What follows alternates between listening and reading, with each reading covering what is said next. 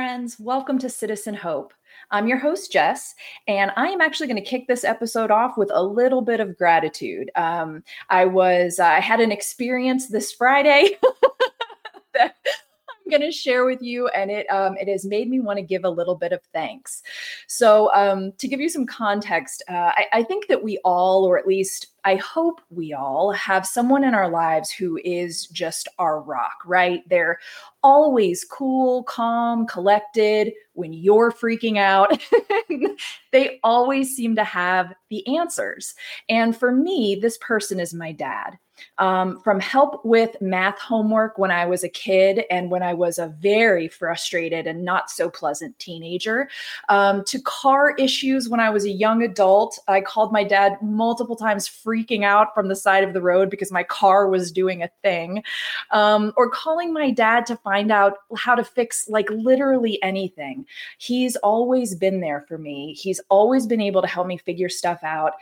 And bless him, he is usually trying to help me while I'm at the peak of like a full-blown panic attack, or just so frustrated that I am, let's just say, not being my nicest self. So, so the incident on Friday, where I got the reminder of how crucial my dad is to my sanity, and how automatic it is for me to call him when I am stressed or worried about something, it's a little bit of an embarrassing story, but it's also kind of hilarious in how ridiculous I can be sometimes. So here is the situation. I woke up this past Friday morning. My bedroom was still dark. And I walked to the side of my bed where my dog's crate is. And I usually open his crate door and then he comes out, whenever he feels ready to go for a walk and get some breakfast. As I got to his crate, I noticed that there was a very large dark spot moving across the carpet. So I knew that it was a bug, but it was moving so slowly and kind of wobbly that I figured it must be a beetle. Beetles, they move in their own beetle-esque way, I guess. Now, to give you a little personal history so that this story has a bit of context, I grew up in the South. And that means mild winters and otherwise hot, humid weather. And that means it's a bug's paradise. So when I was a little kid, there were creepy crawlies everywhere. I shared my childhood home with centipedes and millipedes and, black widow spiders and wolf spiders and mosquitoes and flies and beetles and bugs of all kinds. Like you name it, I discovered it in my house. Some point or another when I was a kid. So I've never been very fond of bugs. And now I live out west where there basically are no bugs.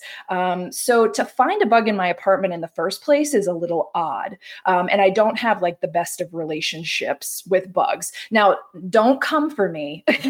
I understand the crucial role that bugs play in the ecosystem.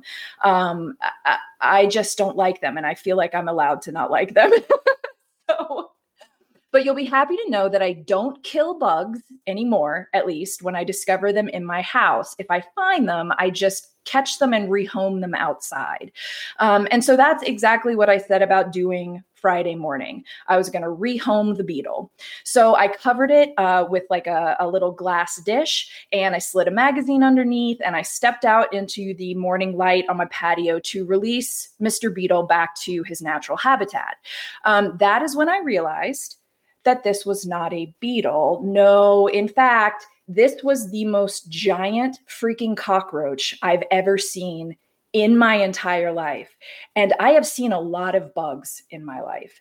To say that I freaked out is putting it mildly.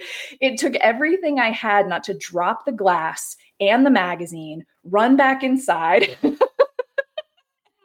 scream and jump in the shower. But I managed to stay somewhat collected, and I tossed the roach over the side of the balcony. And that's when this like totally useless and utterly stupid panic began to rise within me. Because you know what they say, right? Like if there's one roach, there's more roaches. So who did I call? My dad. The poor guy, gosh, he picked up right away, and he was hit with a barrage of questions about cockroach behavior and breeding habits, and what to do when you find one, and what should I do, Dad? What should I do? Needless to say, and per usual, he he laughed and he calmed me right down, and he told me, I'm assuming the truth. Maybe it was just what I needed to hear. I don't know. But I went about my day okay after talking to my dad, which is always the case. So I just want to take a moment and say thank you, Dad, for always being my safe place, my rock, the person who calms me down. And I hope all of you take a moment this week to say thank you to the person or the people who are always there for you in your completely emotional, totally freaking out, and not so easy to communicate with moments in life. Okay, all bugs and cockroaches, ugh, gross, aside, let's get into this episode, shall we? Today is the second installment of Everyday Heroes. I'm going to be sharing stories today about students giving back to their educators. So if you listen to the first edition of Everyday Heroes, which is episode number 3, I talked about teachers doing the most loving things for their students and sometimes even their students' families. And today we're going to learn that kids are also incredible givers, maybe even the best givers. A quick note that some of the stories that I'm going to share today have videos that accompany them. So you can find those videos on the podcast website. That is citizenhopepodcast.com. And I'll have a link to the website in the show notes. So students giving to their teachers is not the most unheard of occurrence. I think we all know the tradition of giving your teacher an apple, right? So I looked into the history of this tradition, and it's kind of fascinating. In the mid to late 1800s, teachers on the American frontier rarely, if even ever, made money teaching. So it was up to the frontier families to house and feed them. And teachers on the frontier had large classes, up to about 50 children, all of different ages and learning levels. So it was not an easy job. And the frontier, the wild, wild west, was certainly not an easy place to live. So the way that students showed their appreciation and quite literally fed their teachers was by giving them an apple. And an apple, of course, was a lot more valuable on the Western frontier back in those days than it is today. And so while kids today probably aren't giving apples, I don't know, maybe they still are. It certainly is a kind and historically meaningful gesture. They are still giving back to their teachers in the most kind and beautiful ways. Price Lawrence is a 6th grade teacher at Highlands Elementary in Huntsville, Alabama. Lawrence said that one morning during first period, my kids could tell that I was a little off. When they asked why I wasn't acting normally, I explained to them that my wife's father had passed away this weekend and that I was worried about her. The kids expressed their sadness about the situation, and the class went on as usual. But when the class ended, one of the girls slipped something into Lawrence's hand. She looked up at Mr. Lawrence and said, "This is for your wife. I know it was real expensive when my daddy died, and I don't really want ice cream today anyways." In his hand, she had left her ice cream money and a note with her well wishes for his wife. Feeling so moved by this small act of care and kindness, Lawrence stated, "I wish the world would pay more attention to children. We could learn a lot from them." Rachel Oretsky Pratt of Kennewick, Washington, teaches at a school where all of her students are from low-income families, and they receive free breakfasts and free or reduced price lunches. Oretsky Pratt sets the scene for us, saying, "With it being the day before break and Christmas right around the corner, most teachers bring their kiddos something such as books or little treats, and occasionally in return receive something from their students. This kiddo wanted to get me something so badly, but had nothing to give. So rather than give me nothing, this student opened up her free breakfast cereal, took the packaging of her spork, straw, and napkin, and finally took the time to take every single marshmallow out of her cereal to put in a bag for me. Aretsky Pratt's takeaway from this incredibly sweet gesture: be grateful for what you have and what others give you. It all truly comes from the deepest parts of their hearts. Trey Payne, a teacher at Logan Fontanelle Middle School in Bellevue, Nebraska, was heartbroken to discover that his favorite pair of sneakers had been stolen out of his classroom. Payne's students were particularly upset over the theft, and they weren't going to let it stand. The students pooled their money and surprised their teacher with a brand new pair of replacement shoes, and Payne could hardly contain his emotions. In the video, which has since been shared thousands of times across social media, Payne can be seen opening the shoebox and then promptly bursting into tears. Payne states, "It's more than a pair of shoes. It's about doing things to build everyone up around you. I try to show my kids this, and I think the lesson has sunk in for many, in turn reaffirming my purpose and my ideals." The last few stories that I shared showed students giving back to their teachers in small but really impactful ways. But sometimes students give back in big ways too. Just ask substitute teacher Jose Villarruel, who at the time had been living in his 1997 Ford Thunderbird since he started working for the Fontana, California School District in 2013. Because Villarruel is a substitute teacher, his hours were entirely cut in the early days of the pandemic. Additionally, being an immigrant, he is working really hard to provide his family, both in the US and in Mexico, with housing.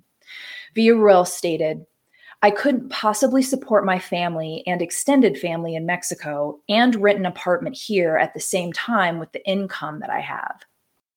Steve Nava, a former student, noticed Villarruel's situation.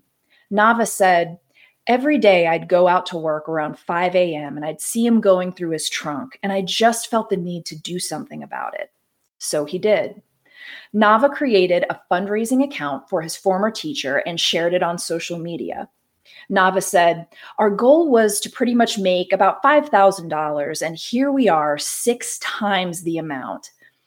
With the money, and on Villarruel's 77th birthday, Nava presented the man he affectionately calls Mr. V with a check for $27,000 and a serenade from a number of his former students.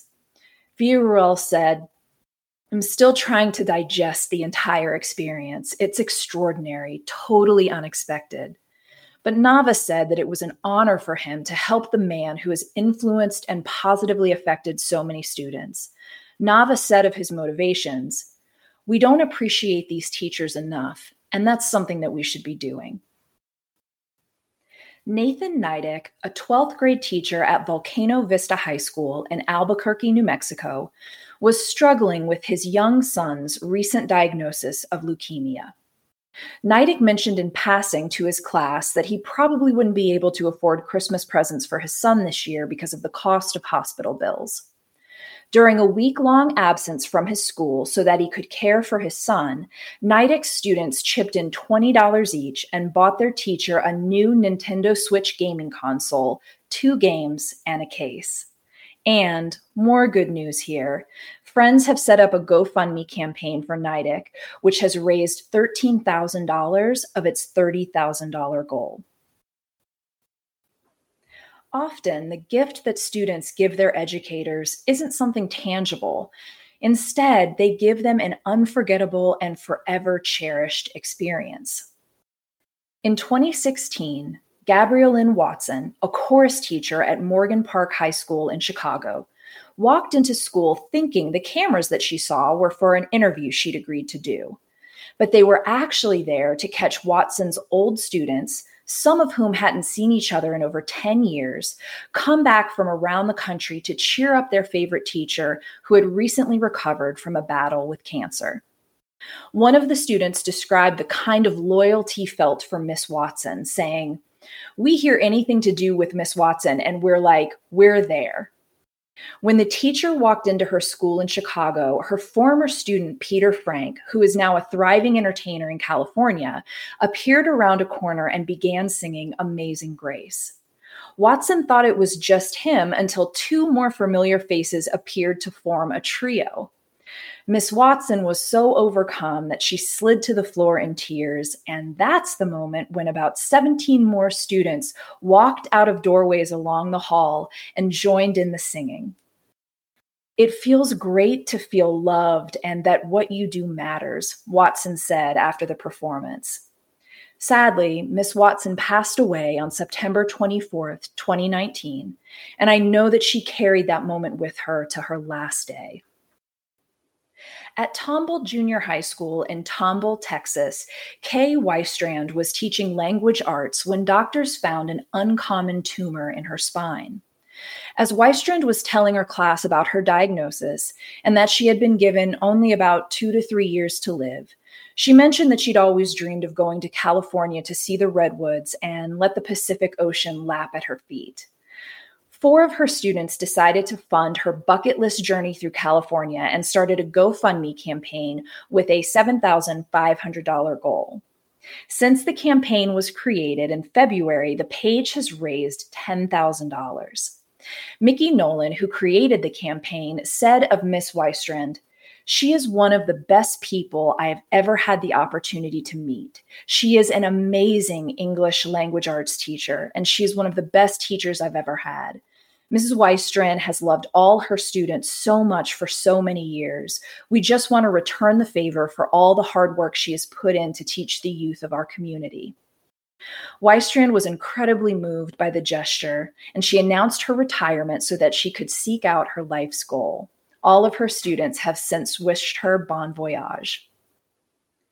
Mariana Walker had been a choir teacher at Alvin Junior High School in Alvin, Texas, for 17 years when she was diagnosed with terminal cancer.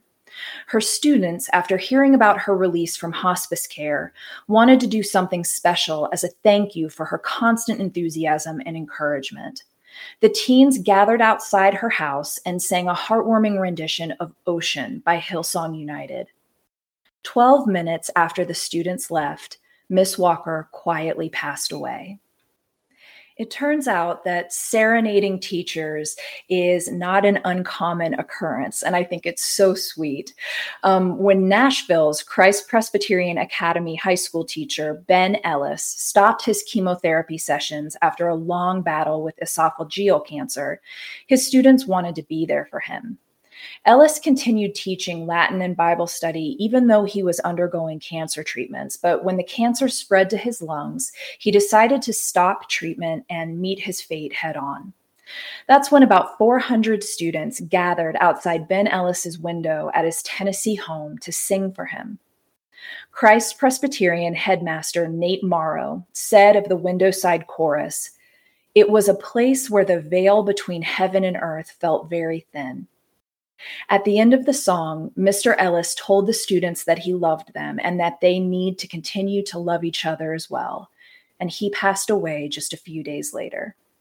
That's not enough to have you smiling through your tears at the kindness and generosity of children and teenagers. Sometimes students have even kept their teachers out of harm's way.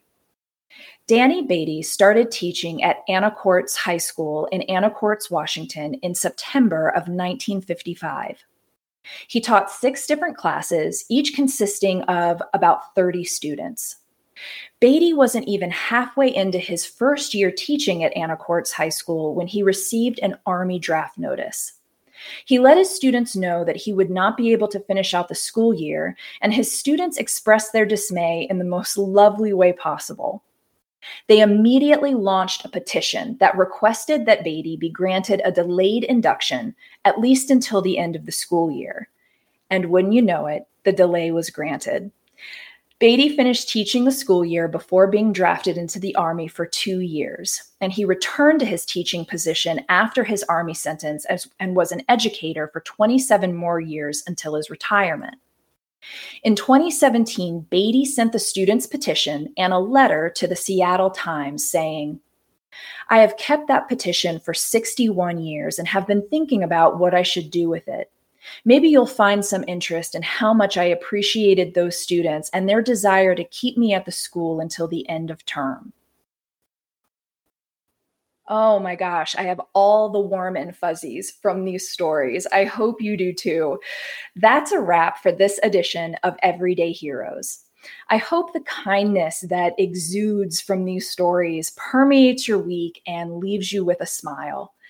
Don't forget that several of these stories have accompanying videos, and they'll be available for you to view on the Citizen Hope website. There'll be a link to the site in the show notes.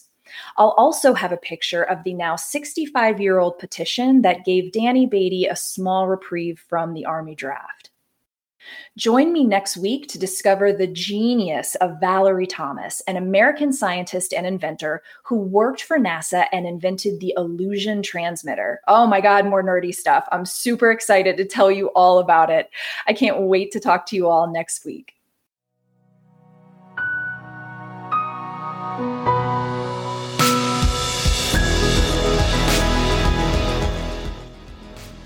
Thank you so much for joining me for this episode. I hope the stories that I share put a big, bright spotlight on the potential that lives in all of us. Check out the show notes for the sources that I use to make each episode. And if you like the podcast, please be sure to subscribe, rate, and review. Also, I'd be so honored to tell your stories on the show.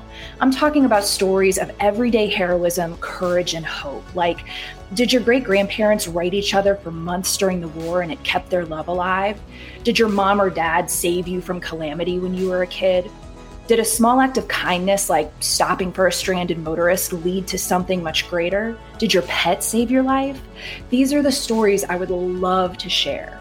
Email me at citizenhopepodcast@gmail.com for a chance to have your story featured on the show. Now I want you to go forth and kick ass because you are amazing.